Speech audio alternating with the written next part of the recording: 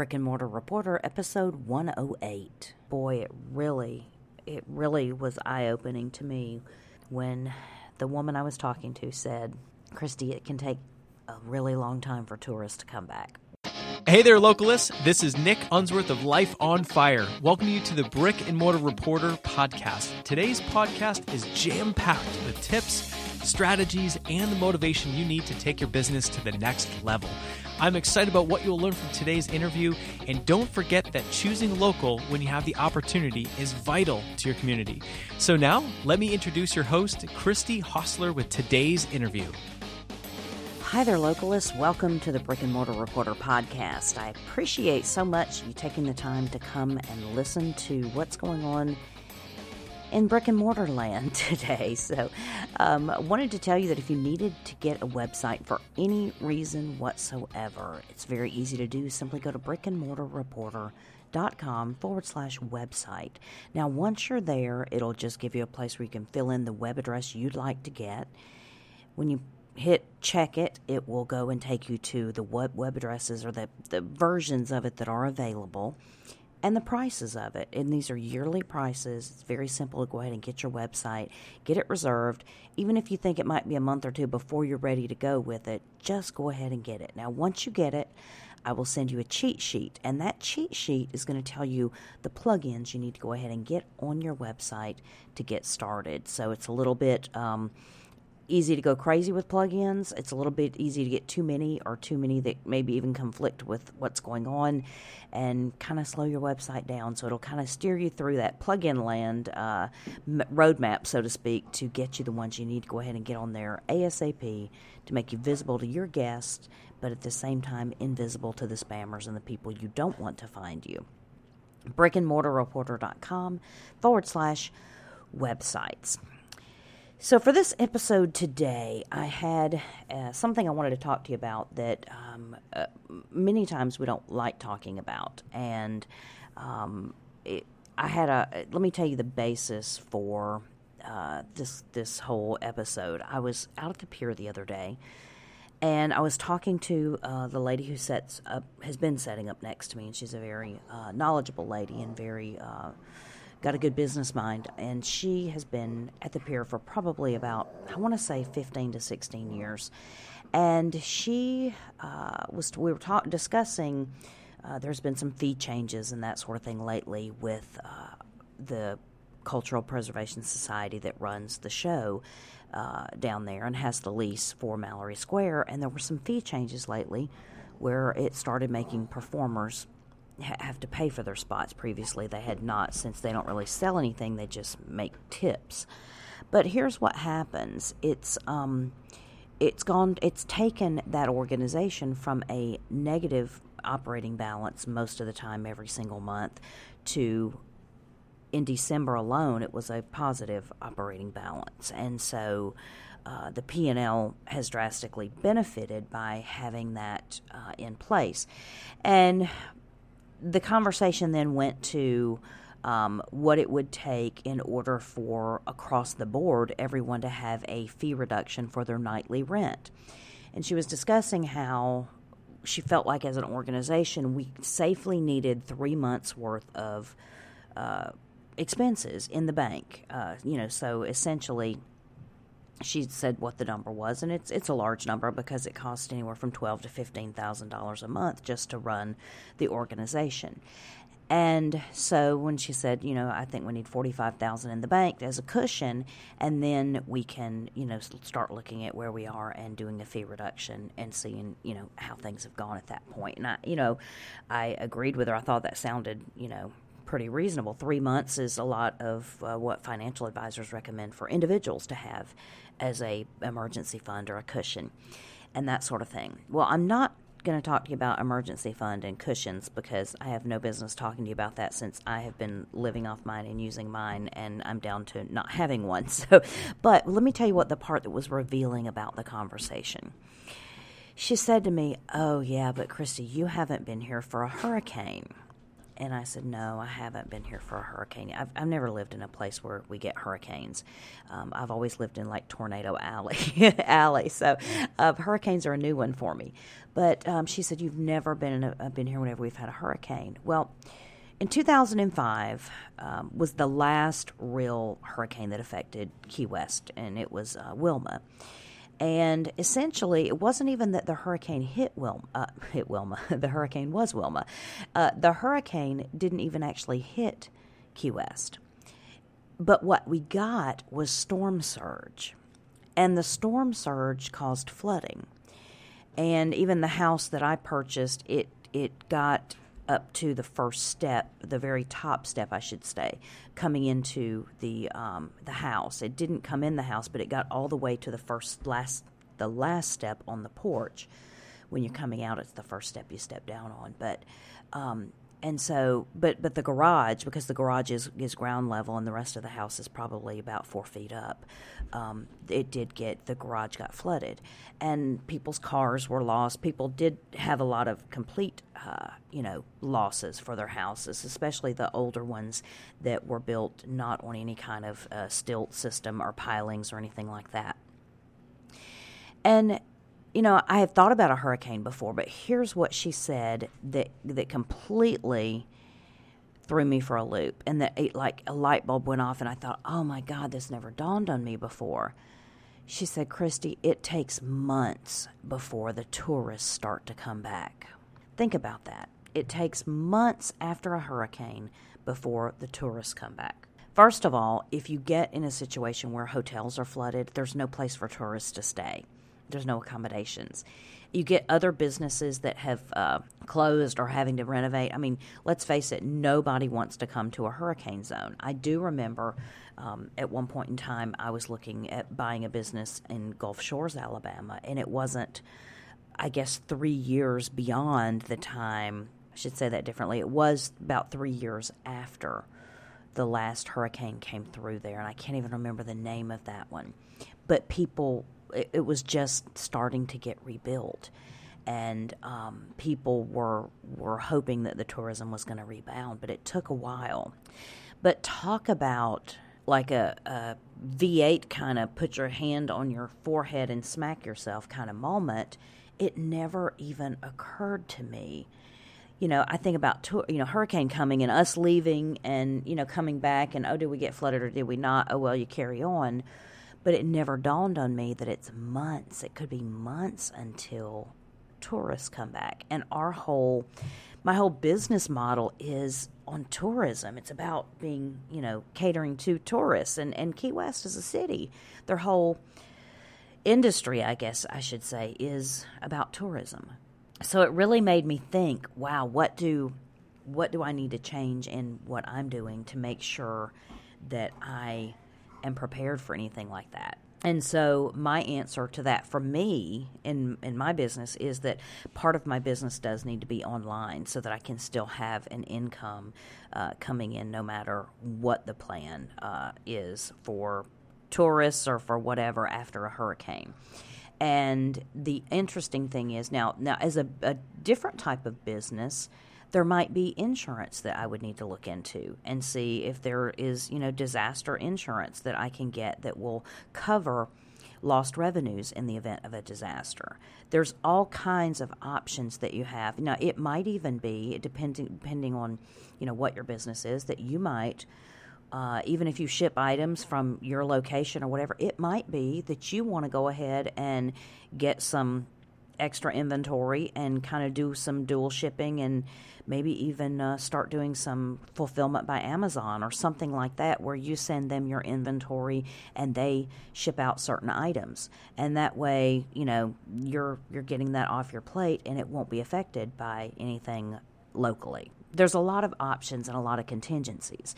And depending on your business, you might have an issue with this. If you're a restaurant or something that completely serves locals, you might be okay if you're, able to continue working. But a lot of times whenever there's flooding and that sort of thing, you can't even get back to the point where you can get inspections and that sort of thing signed off on for quite a while or without doing extensive work. So what is what is your contingency plan for whatever disaster could come? Now, I'm not suggesting that everyone needs to be prepared for a hurricane. Not at all. But what I am suggesting is that your area of the country, especially if you're a local business, is going to have its own idiosyncratic weather. Whether it's tornadoes, that was what I got used to whenever I lived in Alabama. South Carolina, we had a lot of times we would have torrential rain and flooding. And we could have not hurricanes, tornadoes, and we could have some storm surge and from the hurricanes as they would come up the coast many times. It would reach far enough inland to affect us as far as flooding and rain. It might be you're in an earthquake area. It might be that you're in an area that's prone to wildfires. I don't know, but mudslides, other things like that. I mean, what have you thought about? Because it's absolutely true that once a natural disaster hits, the tourists are the first thing that get out of town. They're the first people to cancel. They're the first people to vacate so that the locals can be left with their disaster to clean up and rebuild or vacate from. So I will tell you, it made me feel a little bit naive that I hadn't thought about that. I mean, I had always just thought about it from my perspective, what I would do if there was a hurricane. And there are, people that live on the mainland in Florida that we, have already made a plan with that we could go to them, to their house if we needed to evacuate, and they have a place where we could take our dogs and, that kind of thing. So we've already thought about it in terms of us, but I never thought about it in terms of my business. And if you are self-employed or you are a business owner, it's just a different mindset. And this is where you can tell my newness at being responsible for my own income. Because previously I would always, think, well, I can show up to work and I'll get a paycheck, or the company will still keep paying us even if the building is damaged and we can't go because what would they expect us to do?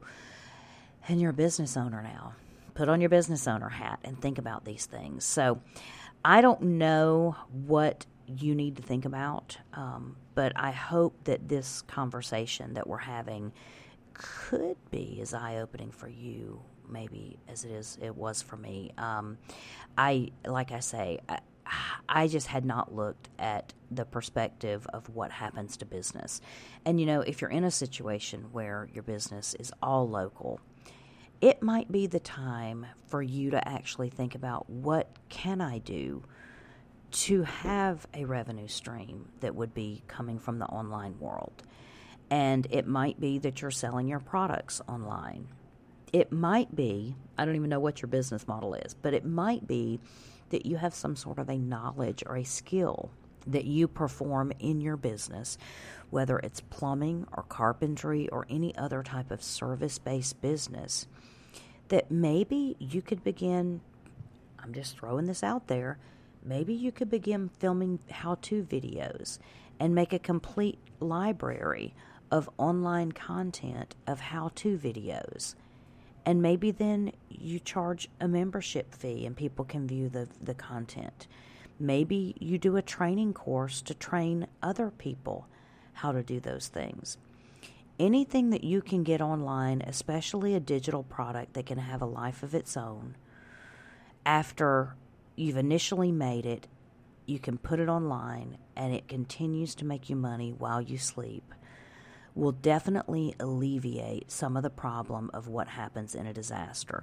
Now, there are many businesses that naturally lend themselves to being online. If you are a restaurant, you might create recipes and other things that you do. You might show people how to make your award-winning pie crust or whatever it is you make, and at the same time capitalize on that and have recipes of the week or the month or whatever, have a very online engaged community that is paying to be at your essentially get the benefit of your professional services. And you can do that sort of thing and it requires very little time, but you might have a book you could publish, whether it's about what your skill is or your industry or the service that you provide. There might be something else you can do to get part of your business online. maybe, the world is your oyster is what I'm trying to say. But online is where most local businesses struggle. Most of them have a very good local presence and really struggle with their online presence. So what is it that you can do to make sure that you could have a revenue stream coming in of online or not locally affected revenue if you had a disaster? And I know we don't like to think about disaster. I'm so optimistic I think it'll never happen. But boy, it really was eye-opening to me when the woman I was talking to said, Christy, it can take a really long time for tourists to come back. Wow.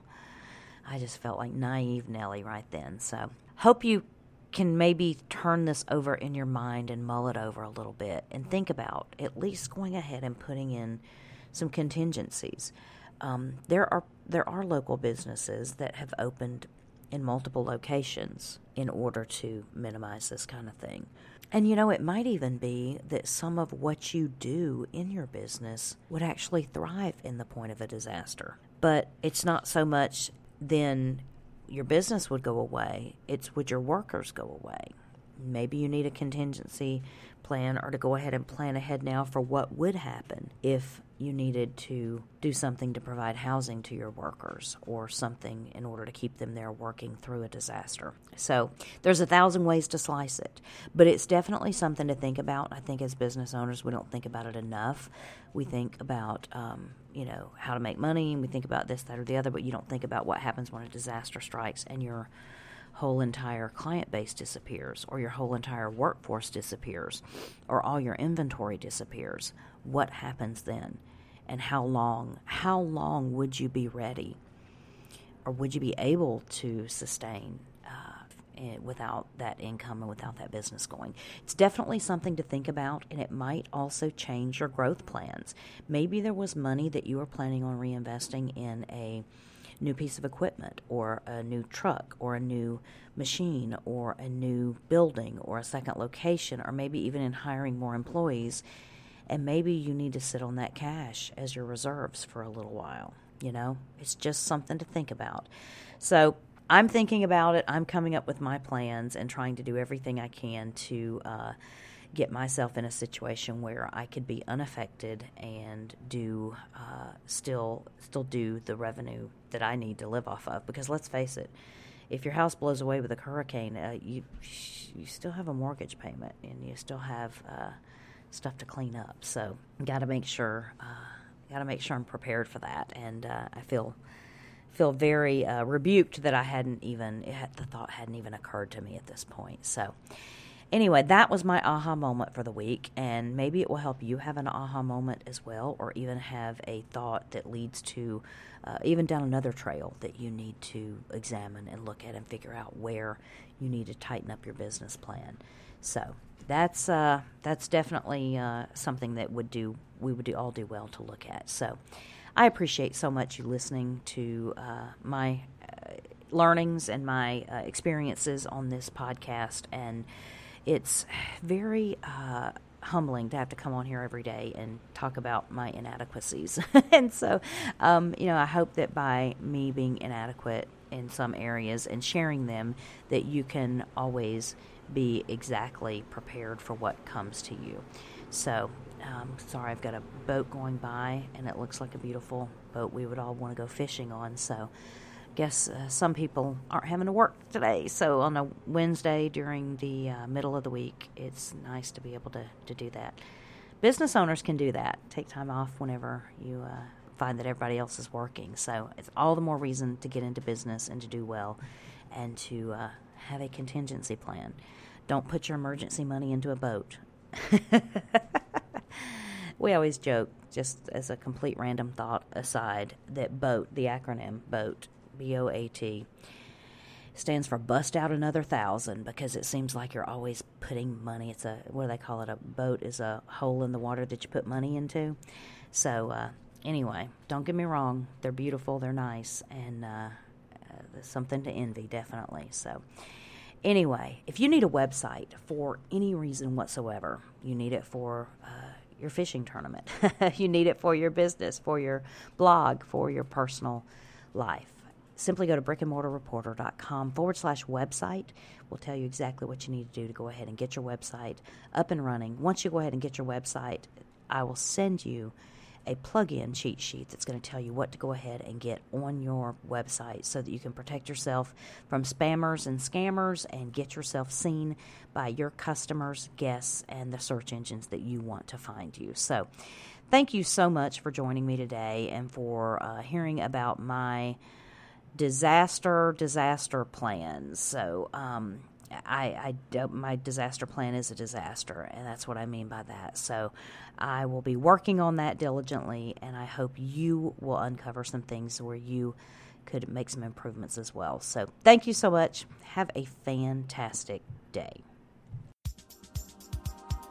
All right. Thank you for listening to the Brick and Mortar Reporter Podcast. I'm Nick Unsworth of Life on Fire, reminding you that building your business happens step by step. Whether you're just starting or growing your business, use what you heard in this interview today to build a strong foundation for your business.